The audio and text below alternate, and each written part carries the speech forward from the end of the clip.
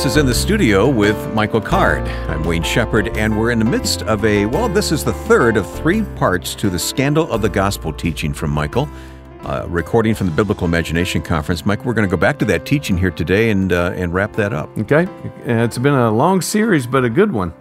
It sure has. I really appreciate it. And, of course, you've written on these topics as well and continue to write on the life of Jesus. I'm actually working on, I don't know, maybe this may be the last book I ever write, but I'm looking at all of the details of the life of Jesus. What languages does he speak? How long does it take to walk from one place to the other? I am wearing it out, Wayne. Now, why would you say it's the last book you're ever going to write? I think 28 is enough. At some point, it becomes enough. Somehow I don't think it's going to be the last one. I don't think anyone is going to agree with you on that one, Michael. So we're going to go to that teaching as recorded in Manchester, New Hampshire back in 2019. That's coming up in just a moment from the Biblical Imagination Conference. But I'm going to ask you to sing a song here. This was recorded in the studio a few years ago. Talitha Kumi. Now, is that title Aramaic? What is that? Yeah, it's supposed to be Aramaic, but one of the things I've been studying in terms of the languages Jesus speaks, the 90% position is he speaks three languages. He speaks Greek. When he talks to Pilate, he's speaking Greek. When he talks to the Syrophoenician woman, that's Greek. He speaks Hebrew in the synagogue, and then everybody speaks Aramaic. But as soon as you try to say one thing, Wayne, there's somebody that disagrees, and I just you know from experience. Yeah, right? Absolutely. And I just there's this new idea also that he speaks Hebrew with a Galilean accent. There's certain syllables that he can't pronounce, and so sometimes maybe we say he's speaking Aramaic, but he may be speaking Hebrew with a Galilean accent. It gets very confusing. Okay, we're going to hear the song now, but translate the title for me. What does it mean? It means little girl, or literally it means little lamb. Little lamb, get up. Okay. The song now, and then the teaching from Michael. In the second half of the program, a great time of music and conversation with our friend John Ketchings from the archive. That's coming up on In the Studio with Michael Card. Here's the song. I saw Father was frightened as he looked down at me. And though my eyes were closed, still I could see the confusion and fear he failed to hide with a smile, as he wondered if he might lose his one and only child. And so all at once he left and desperately ran in search of the one who might touch me with healing hands. Talitha Kumi, he spoke like a song, though lifeless and cold at once, I became strong. Talitha Kumi, he spoke with a smile as he handed my father back his only child. Healing hands were touching my brow. I made the long journey back, though I don't know how. His face, the first I saw, the first words that I heard, the warmth of his healing hands, the sound of his healing words. Talitha Kumi, spoken soft in my ear, though I was so far away, somehow I could hear.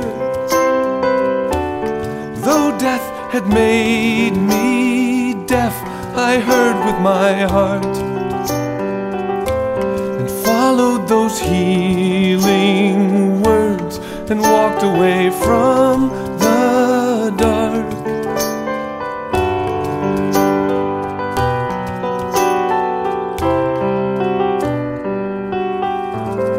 Well, let's talk a little bit just quickly about miracles.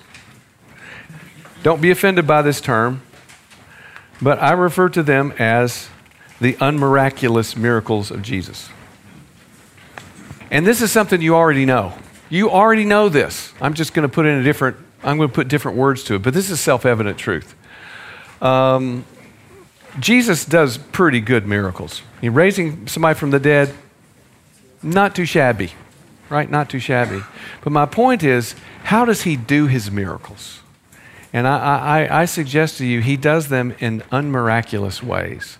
Often, he does them in such unmiraculous ways that people don't know a miracle happened. Right? No lightning bolts from his fingertips. Right? No, be healed. That's not how he does it. Right? There are 2 exceptions in the Gospel of Mark. There are 2 out of the ordinary miracles that he does, where he yells and sticks his fingers in somebody's ears, but there's a completely different reason. We don't have time to look at those. But by and large, when Jesus does a miracle, he does them in very unmiraculous ways. And the reason I think for that is Jesus knows that he's not his gift. He knows he's not his gift, right? If you see people, sometimes you see people that are very gifted and they think they are their gift, right? Jesus is not one of those people. When he does a miracle, he always points away from himself.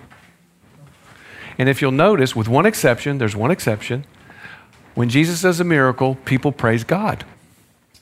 The only exception is when he calms the storm on the Sea of Galilee, the disciples worship him. And you can understand why. I mean, they just almost died, so they worship him, right? But otherwise, people will praise God when he does a miracle. And Jesus will say things like, I'm only doing what I see the Father doing. Okay? That's his, and I still don't know how he does it, whether it's his posture or his expression, but that is the nature of his miracles. And what I want to do is look at some of them. The centurion slave, the one we just looked at, is a good example. He's not even there. Frequently, Jesus will do a miracle, like 5:12, and he'll tell people, don't tell anybody I did that. Okay, this was there was a theory brought up, the German theologians came up with, the messianic secret, that somehow Jesus was trying to keep his messiahship a secret. But I think he's trying to keep a lid on things. He doesn't keep it a secret. He just doesn't want it to be known that he's the Messiah until he can let them understand what it means to be the Messiah. And because they think what it means to be the Messiah is to come and conquer Rome, go kill all the Romans. Do you think they ever thought that Jesus would die for the Romans? Wrap your mind around that one if you're one of the 12. No, he's going to die for the guys who crucified him. He shouldn't do that. That makes no sense. Yeah. Do you think John the Baptist also thought that? No, I don't think any of them got it. Why? Why do you ask the question?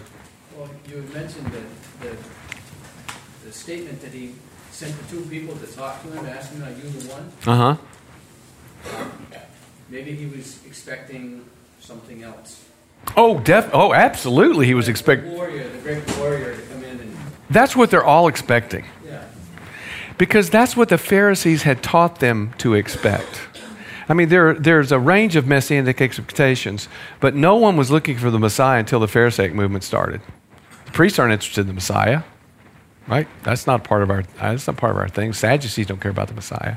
Pharisees are very interested in the Messiah. And again, you see those expectations still in his people. Are you going to restore the kingdom to Israel now? Because that's what the Messiah does. See, the Messiah kills the Romans. The Messiah doesn't die for the Romans. That makes no sense, right? And they're trying to wrap their minds around it. And so I think, and again, if you look at the history of, because there are other people who pretend to be messiahs, who think they're messiahs, look at how the Romans deal with those people. They kill all their followers, right? And they kill the person who says they're Messiah. And Jesus is trying to keep a lid on it, so he'll heal someone else and say, please don't tell anybody I did that. Now, here's the other question. Do they ever obey him? No. They go tell. And what happens? It says this twice in Mark, so many people are coming, going that they don't even have a chance to eat. See? So the Messiah is the kind of the sugar daddy who heals people and does all these things. So he's covered up with people who just want his gifts and they don't want him. And Jesus, no, he has come to give himself. He hasn't come to give him. In fact, doing miracles works against him most of the time. But he's a loving person. If he can heal someone who's blind, you think he's not going to do that because it works against him? No, he'll do it even if it costs him, right? Because that's the kind of person he is. Does that make sense? Yeah. So we have this messianic secret business. Please don't tell me. And there's no showmanship in his miracles, with two exceptions. Stretch out your hand. And again, he doesn't even have to be there for a miracle to happen. Let's look at chapter 9, the feeding of the 5,000. Now, there are scholars who say this isn't a miracle. And the reason is there is no miraculous language. There's no miracle language in either of the 4 of the 5,000. So let's look at those. So what they say is, the little boy gave an example of being generous, and everyone followed his example. All 20,000 people followed his example. Yeah. I got a PhD for that one. Yeah. Let's look at this. It's 9:10. When the apostles returned, they reported to Jesus what they had done.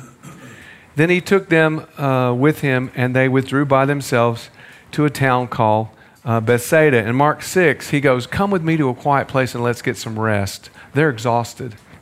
Okay? So they're going to get away from the crowd.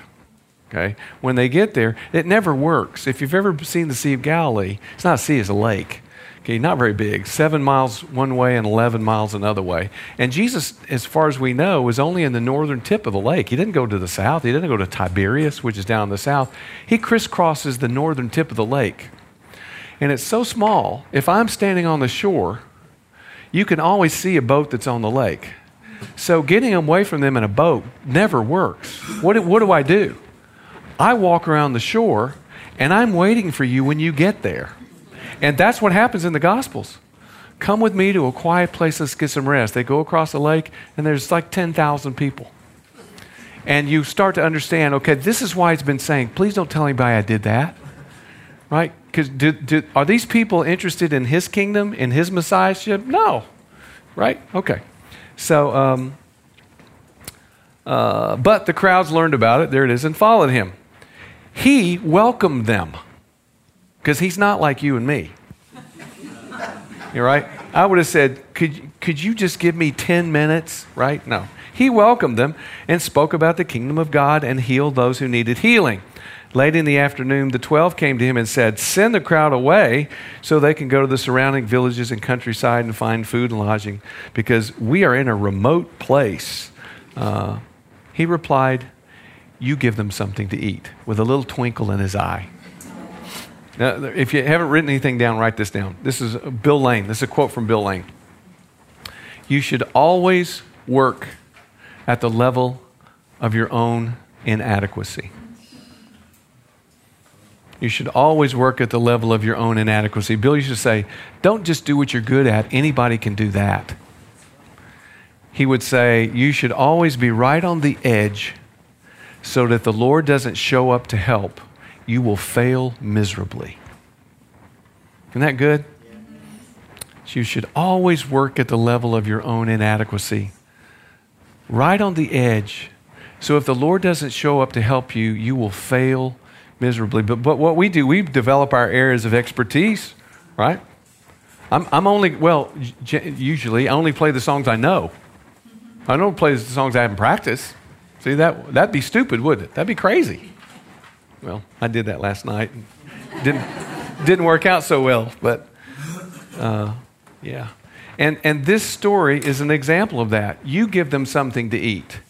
They answered, we have only 5 loaves of bread and 2, the little sardine type fish, 2 little fish, unless we go and buy food for all this crowd. About 5,000 men were there, and you know the math with women and children. It's like 20,000. And in John 6, we learn that they had stolen those from some little kid. The boy had the bread. They took those from him. Okay. But he said to the disciples, have them sit down in groups of about 50 each. The disciples did so, and everybody sat down.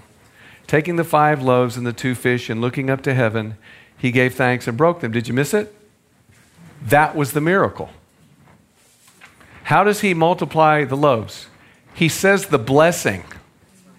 Blessed art thou, eternal God our Father, who causes bread to come forth from the earth. That's the Jewish, blessing. No lightning bolts from his fingertips. And I'm convinced that the people in the back didn't even know that there's no, where'd this bread come from? There's no miracle language in either of these stories. I'm not saying it wasn't a great miracle. I'm saying it was an unmiraculous miracle because that's how he does it. And that tells us a lot about him as a person. Because, get this, this is how he still does miracles. We want lightning bolts from the fingertips, right? And the TV evangelists who can make that happen, we love those guys, right? We send them all our money. That's not how, I know, I'm prodding you. But that's not how he does miracles. They're great miracles. To take a life and change the life, maybe we have testimonies here of a life that's been changed. And the things he does are unbelievable. Just unbelievable. I'm not going to get into it. Almost got personal. Let's not do that. So he says the blessing. He gave them to the disciples to set before the people. They all ate and were satisfied. Here's the real miracle, by the way. And they picked up 12 basketfuls of broken pieces that were left over. That's actually the real miracle. Let me explain it to you. There are 2 different words that are used consistently through all the telling of all these stories in the Gospels. There's always 2 different words that are used for the baskets. So the point of this whole miracle is the baskets that they pick up afterwards. Okay, this word for basket is kophanos. Kophanos is a lunch pail. It's a little round basket that's this big. You put a string through it, and you wrap it around your shoulder, and you have your lunch in there. Okay, kophanos, kophanoi is the plural. So 20,000 people have eaten. They pick up the leftovers, and there are only 12 little basketfuls. That's perfect provision. How many disciples are there? 12 disciples. Okay. The first time I ever went to Israel, I was making a video with our Daily Bread people. And our deal was they didn't pay me to do that because I get videos, I sell them on the road. I'm repaid. I'm not a nice person. I wasn't doing it for free. I get money other ways, okay? But I wasn't getting paid for my time there. And I'd been there like 10 days. So my wife calls, and at that point we lived in the country, and our well broke. We've got 3 toddlers. And my wife is like, the well's broke. They came and looked at it. It's $1,200. They got to bring a crane and pull it and replace this beautiful stainless steel pump that goes at the bottom of the well. Beautiful thing. And she says, and we don't have $1,200. And of course, I'm in the Jerusalem Hilton. I'm waiting for my seaweed wrap. Room service will be coming in a minute. So I said, well, all we can do is pray, right? That's all we can do is pray. So we prayed, Lord. We need this. And as I am putting the phone back on the cradle, there's a knock on the door. And it's Fred Hollis, who's the producer of this video series. And he says, you've been here 10 days. We feel kind of bad. I called back. I talked to the people. And we're going to pay. We feel like we should pay you something. So he hands me a check for $1,200. That is perfect provision. Okay? And that's what this is. 12 basketfuls. Perfect provision. Now, if it had been 12 million, I wouldn't be here right now. Right? I would be morbidly obese, sitting in front of a big screen TV, channel surfing, because that's the sort of person I am. Okay? But no, it's perfect provision. And how remarkable, it's more remarkable that the God of the universe knew that back in Franklin, Tennessee, this young mother needed a well, and he provides $1,200? This is the guy that's keeping the planets in orbit, right? Okay, so that's the nature of this miracle, is perfect provision. Now, if we look at the feeding of the 4,000, which happens later, it's virtually the same, right? The details are virtually the same. It's impossible. There's all these people. And Jesus, same thing. No miracle language. He says the blessing. They pass out the food. But they pick up 7 spheroi, 7 man-sized baskets. It's the same word that's used for the basket when they let Paul over the wall. It's a basket that's big enough to hold a man. And some translations will catch it and call it, say, 7 large baskets. Okay. And so they pick up, again, there's 10,000 people. They pick up 7 man-sized baskets. That's abundance. Whole bunch of leftovers after that, right? So you see how those are 2 completely different miracles, but very unmiraculous. Very unmiraculous. There's got to be, so let's look at some more. The 10 lepers that are healed. Jesus says, again, and again, it's harder to heal a leper than it is to raise the dead in their mind. So he says, go show yourselves. And as they're going, they're healed. No miracle at all. And only one of them comes back. And lo and behold, he's a bad guy. He's a Samaritan. Of all the unmiraculous miracles, the greatest one is the cross. There's no miracle. He dies.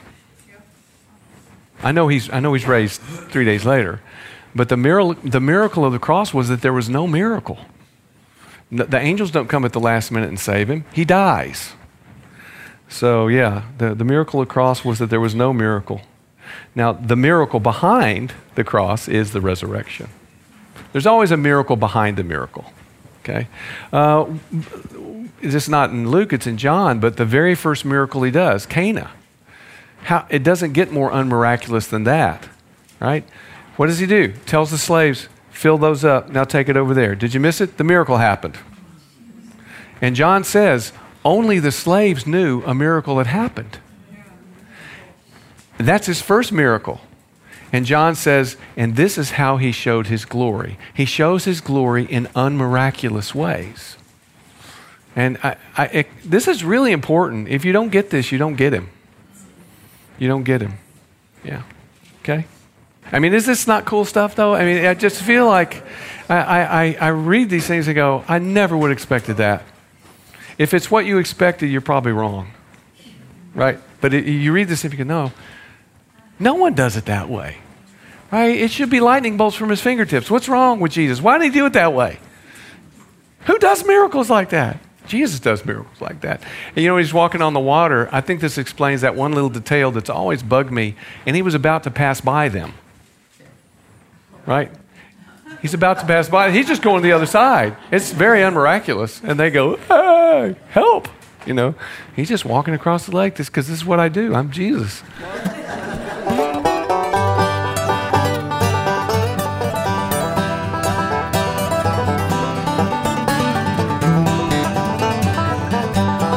On the Sea of Galilee, fighting through the storm, all alone and so afraid, and wishing I was home,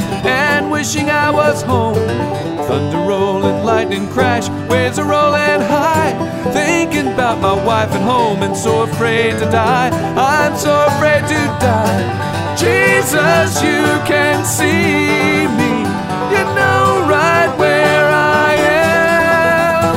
Only you can save me, for I'm a sinful man.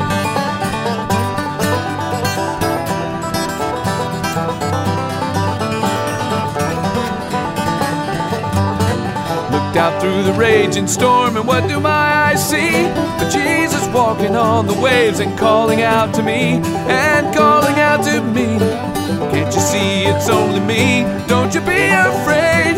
Come on, Peter, walk to me. Step out upon the wave.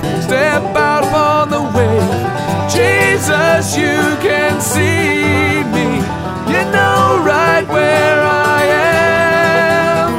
Only you can save me, for I'm a sinful man.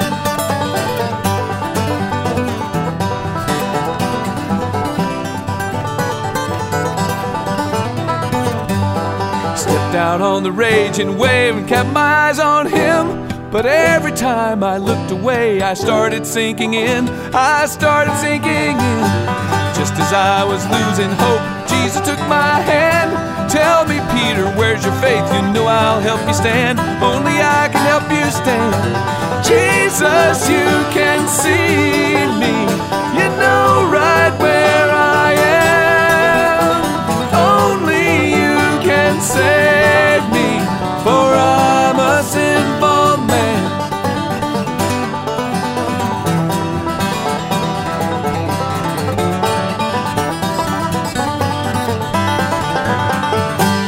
Walk on the water. I know what I want to say, Michael, but you won't let me say it, will you? Don't you dare say yeehaw. Okay, all right.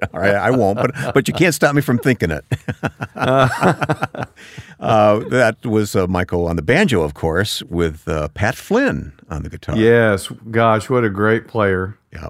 Well, that was fun. And a sweet guy, too. He loves the Lord. Yeah, Walk on the Water. And, of course, just prior to that, you wrapped up the series that we've had here. Now, this is the third and final week for the Biblical Imagination Conference segment on the scandal of belief here, the scandal of the gospel. So thanks for that. How can people go further in this study? What would your suggestion be? Well, you know, the whole basic method is, how do I listen? How do I really listen to the Gospels? Listen to the voice of the author. Luke has a very distinctive voice. Listen for themes that Luke is interested in. He likes to pair his witnesses. He's the only gospel that does that. As a companion of Paul, he's very interested in the gospel going out to the Gentiles. I mean, you listen with those kinds of ideas, and they keep being reaffirmed in every chapter. But he has a unique way of looking at the life of Jesus. Well, thanks for this teaching series, Michael. And of course, it's in the archive. You can go back and re-listen to it anytime here on the program In the Studio with Michael Card. And could you help us get the word out about this program by posting a review? Your opinion matters, and we'd appreciate your feedback to get the word out about what you found. And invite a friend to subscribe. Accessing the podcast is easy on Apple Podcasts, Google Play, and Spotify when you search for Michael Card. And you can extend the impact of the teaching you've heard from Michael. Check out his insights through his weekly blog, his books, his music, and Bible conferences. Explore all that's waiting for you at michaelcard.com. Coming up, our friend John Catchings in the studio.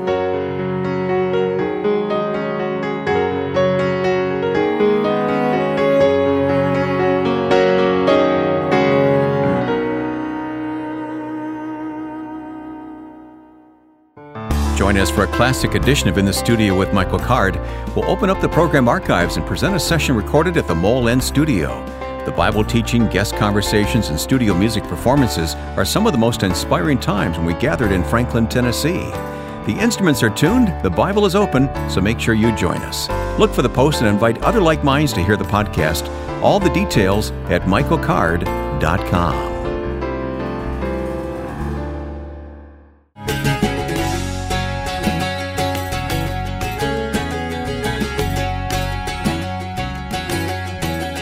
We are back in the studio with Michael Card. This whole half of the program now is going to be a concert of sorts here with our friend John Catchings. We'll have a special guest. I was gonna kind of make them wait for it, but yeah, we have John Catchings with us, which is a real privilege to have you back, John. Thank you, Mike. Thanks it's good for to be coming. back with you and Wayne and your audience. A little bit of culture here. John brings his cello into the studio, and things immediately get better, don't they? That's right. They do.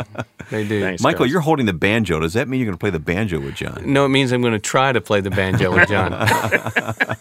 All right, well, we'll see what happens here in the studio with Mike Card and John Catchings. I understand you're going to do What Wondrous Love Is This, guys?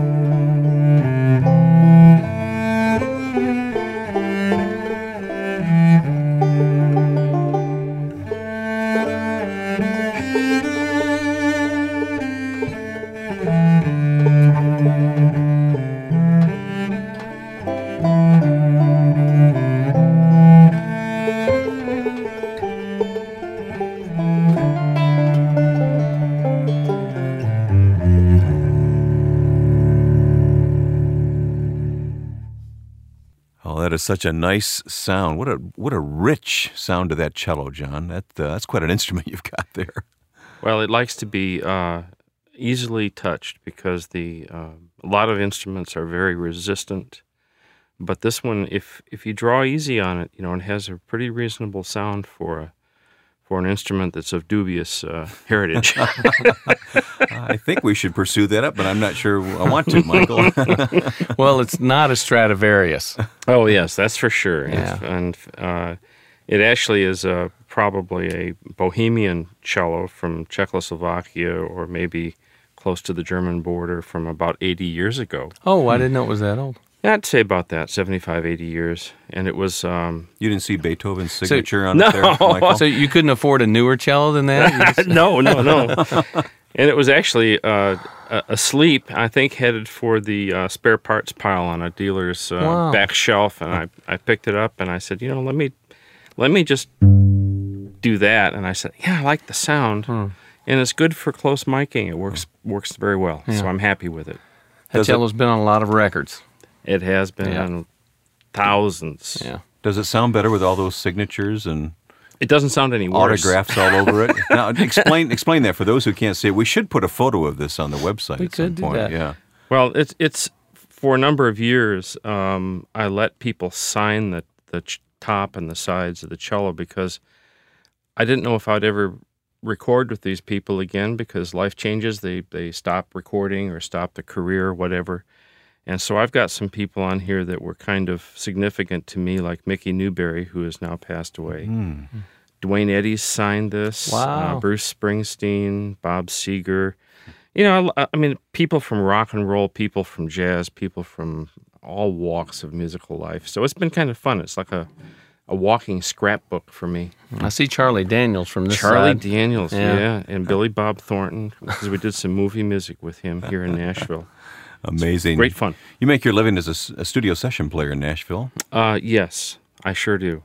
Been And there for a long time. long time. And you yeah. get to hang out with people like Mike Card once in a while. Yeah, so Oh. there is some light at the end of the tunnel. We were on the road together for years and years. Yeah, a long time. Yeah.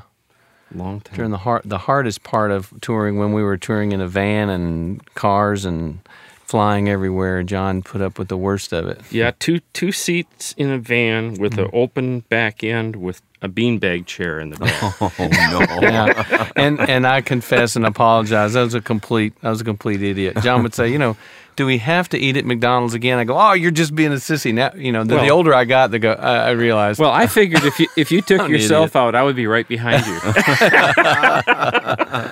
I do. I look back on those years and I regret that I wasn't more sensitive. So Oh, they were- I apologize. Stories. They were you guys fun. could tell. They were Yeah. fun.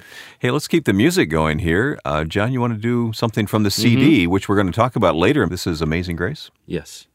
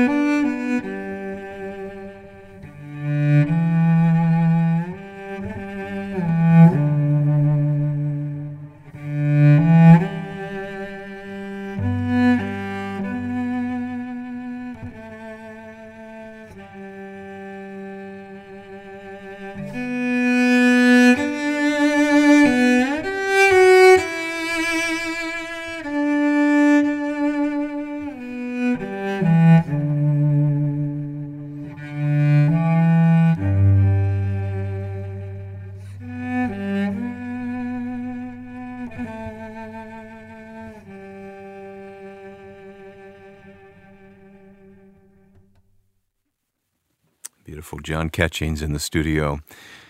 John, hearing you play that with such feeling sensitivity, do you ever meditate as you play the cello? All the time. When I record, my favorite time to record is when it's night, and then I have a single stand light on the stand, and I have a remote thing that I can record with. So when I'm doing tracks for clients, and then I can just kind of sit back and relax and open myself up to whatever I feel, wherever the Spirit wants to take me. Mm-hmm. And I just let it go. I don't really think about it a whole lot. I try to stay out of the way. Mm-hmm. And the result usually is a lot better for me than when I'm locked into a page and printed notes. And John will construct cello quartets and do those kinds of overdubs for albums for people. That's some of the work he's most recently, I think he's best known for. Playing all 4 parts. Yeah. Yeah, sometimes, like today, I did 6 and Wow. got them uploaded on the net to my client just before I drove into the studio. Wow. And that is a lot of fun. And it's an unbelievable sound. I don't think I've ever heard a cello sextet, but 4 is unbelievable. Right. And in fact, I cut my teeth as a young student at conservatory with a cello professor who loved to have 12 cellos out on the stage. Wow. And we did concerts. I played Carnegie Hall when I was an undergrad and did concerts all over the East Coast as part of a large cello ensemble. So that sound is very personal to me. Well, you got something else for us? Michael, you going to do anything else with John here in the studio? I'm an open book. I'm game to do anything you want to try to do that I can do. Just name a song. Suggestions, John? Suggestions. Gosh, 11 million songs have passed under the fingers, and and suddenly you're drawing a blank But as slate. you would say, what song do you have under your paws? None. Yeah. John, we work on something. John go off. I got to go get it under my paws. What about you? Like, did you? I remember us playing "Joy in the Journey." That had some kind of. When there were one of the songs like your mom liked, or there was some connection with your family, one of the songs we used to play in concert? Yeah, we used to do Joy in the Journey almost every show for a number of years. I remember that well. Sure. Yeah, that has a really nice cello. You want to try? Want to go for that? Yeah, we can give her a try. I'd love to hear it. Joy in the Journey. Michael, you'll move to the piano here in the studio, and John Ketching's on cello. All right. Ready? 1, 2, 3.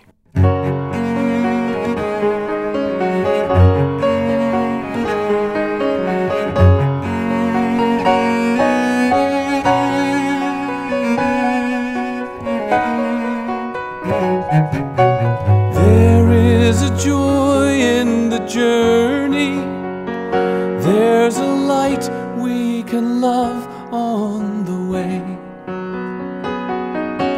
There is a wonder and wildness to life, and freedom for those who obey.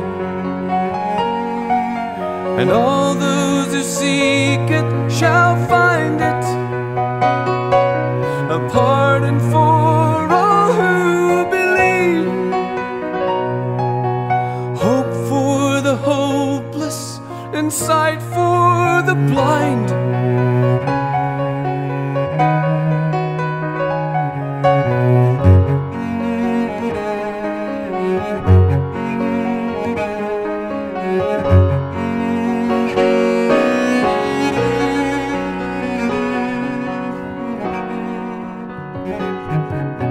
To all who've been born of the Spirit and who share incarnation with Him,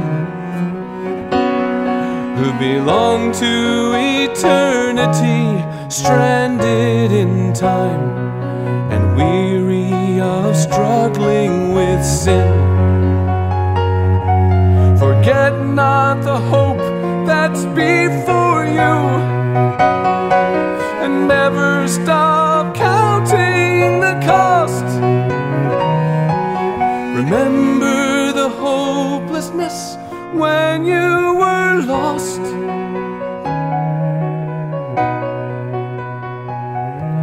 Cause there is a joy in the journey. There's a light we can love on the way.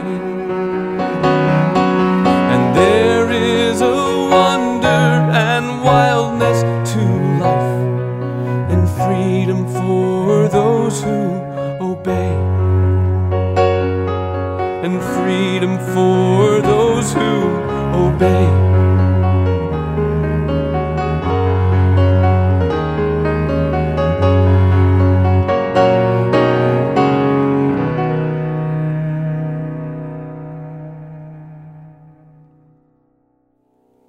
Very nice. Great to have John back playing with Michael Card here. Joy in the Journey. John, you want to just keep some of those hymns rolling here for the next few minutes? We'd love to hear Sure. some more.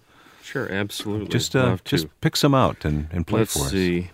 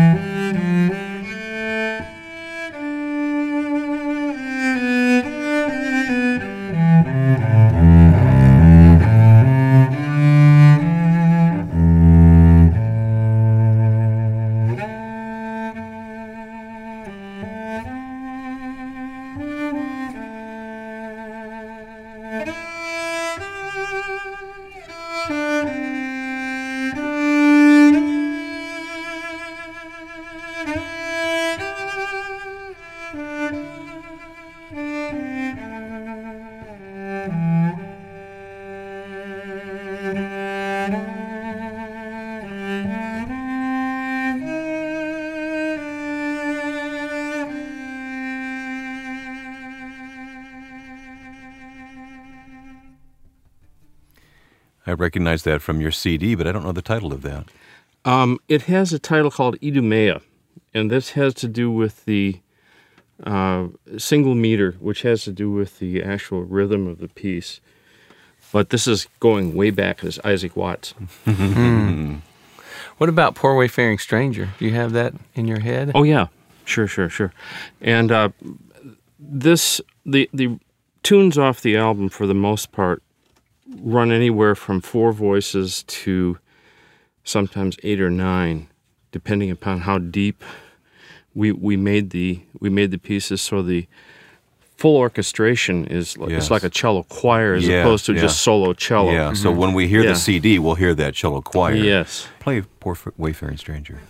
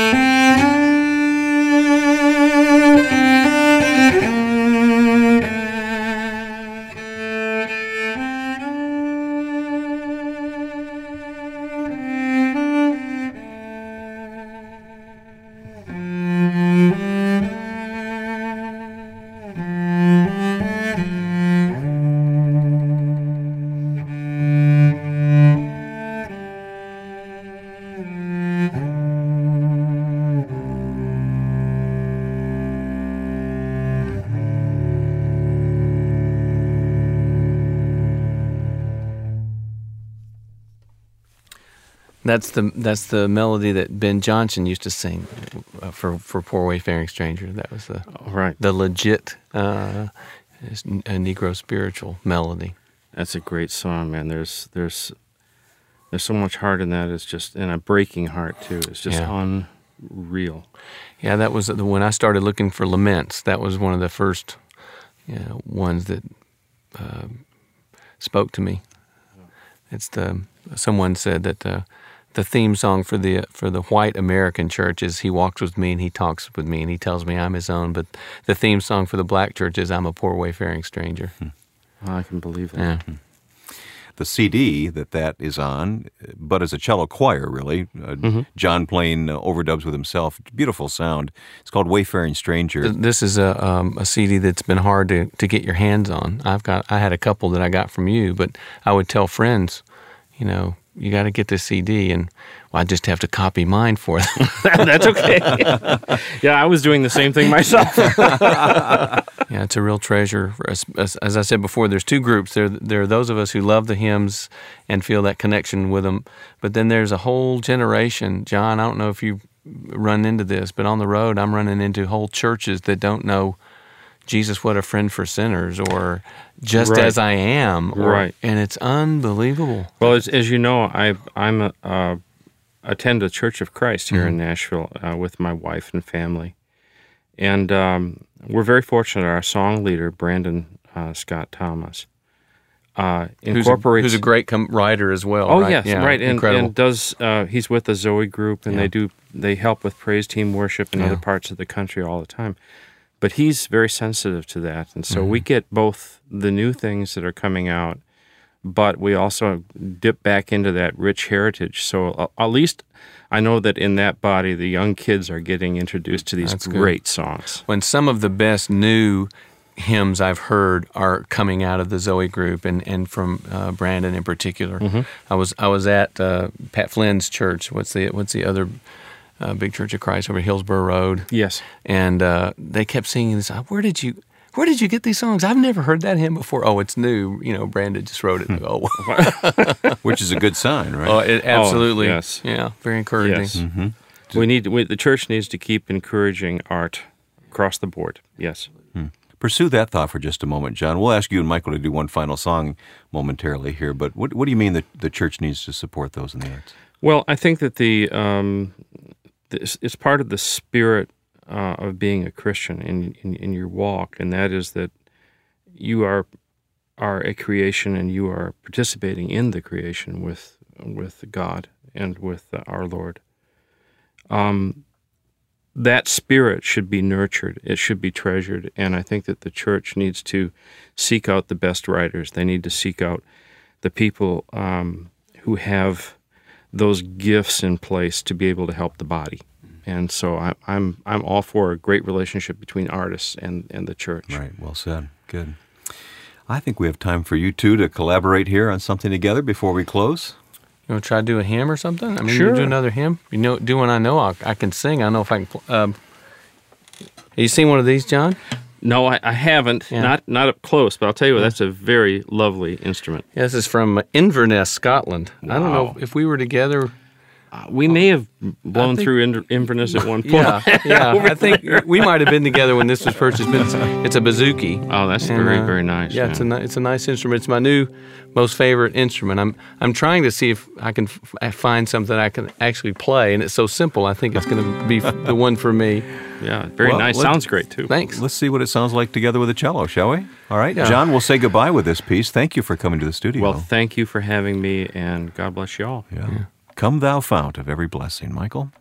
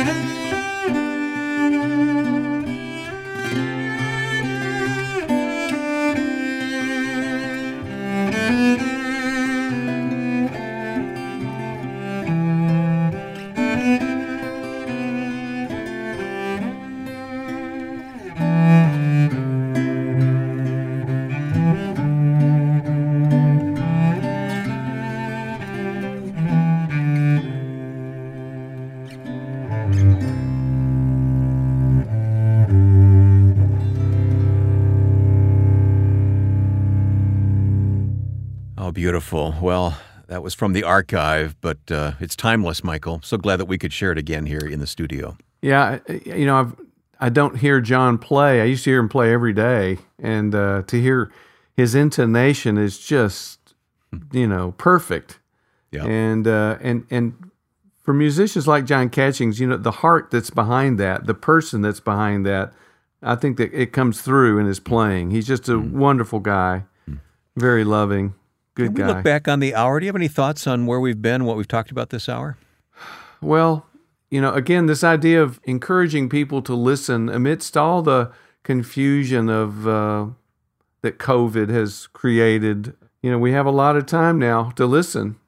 Mm-hmm. And unfortunately, media and all different sources are trying to fill that quiet with all kinds of noise and all kinds of fear. Mm-hmm. And we know that that's not what the Lord intends for us. We're supposed to trust Him. And in the midst of the storm, what does Jesus say? No fear. It's a more literal translation. I like no fear. Is that right? Yeah, no fear. He says no fear.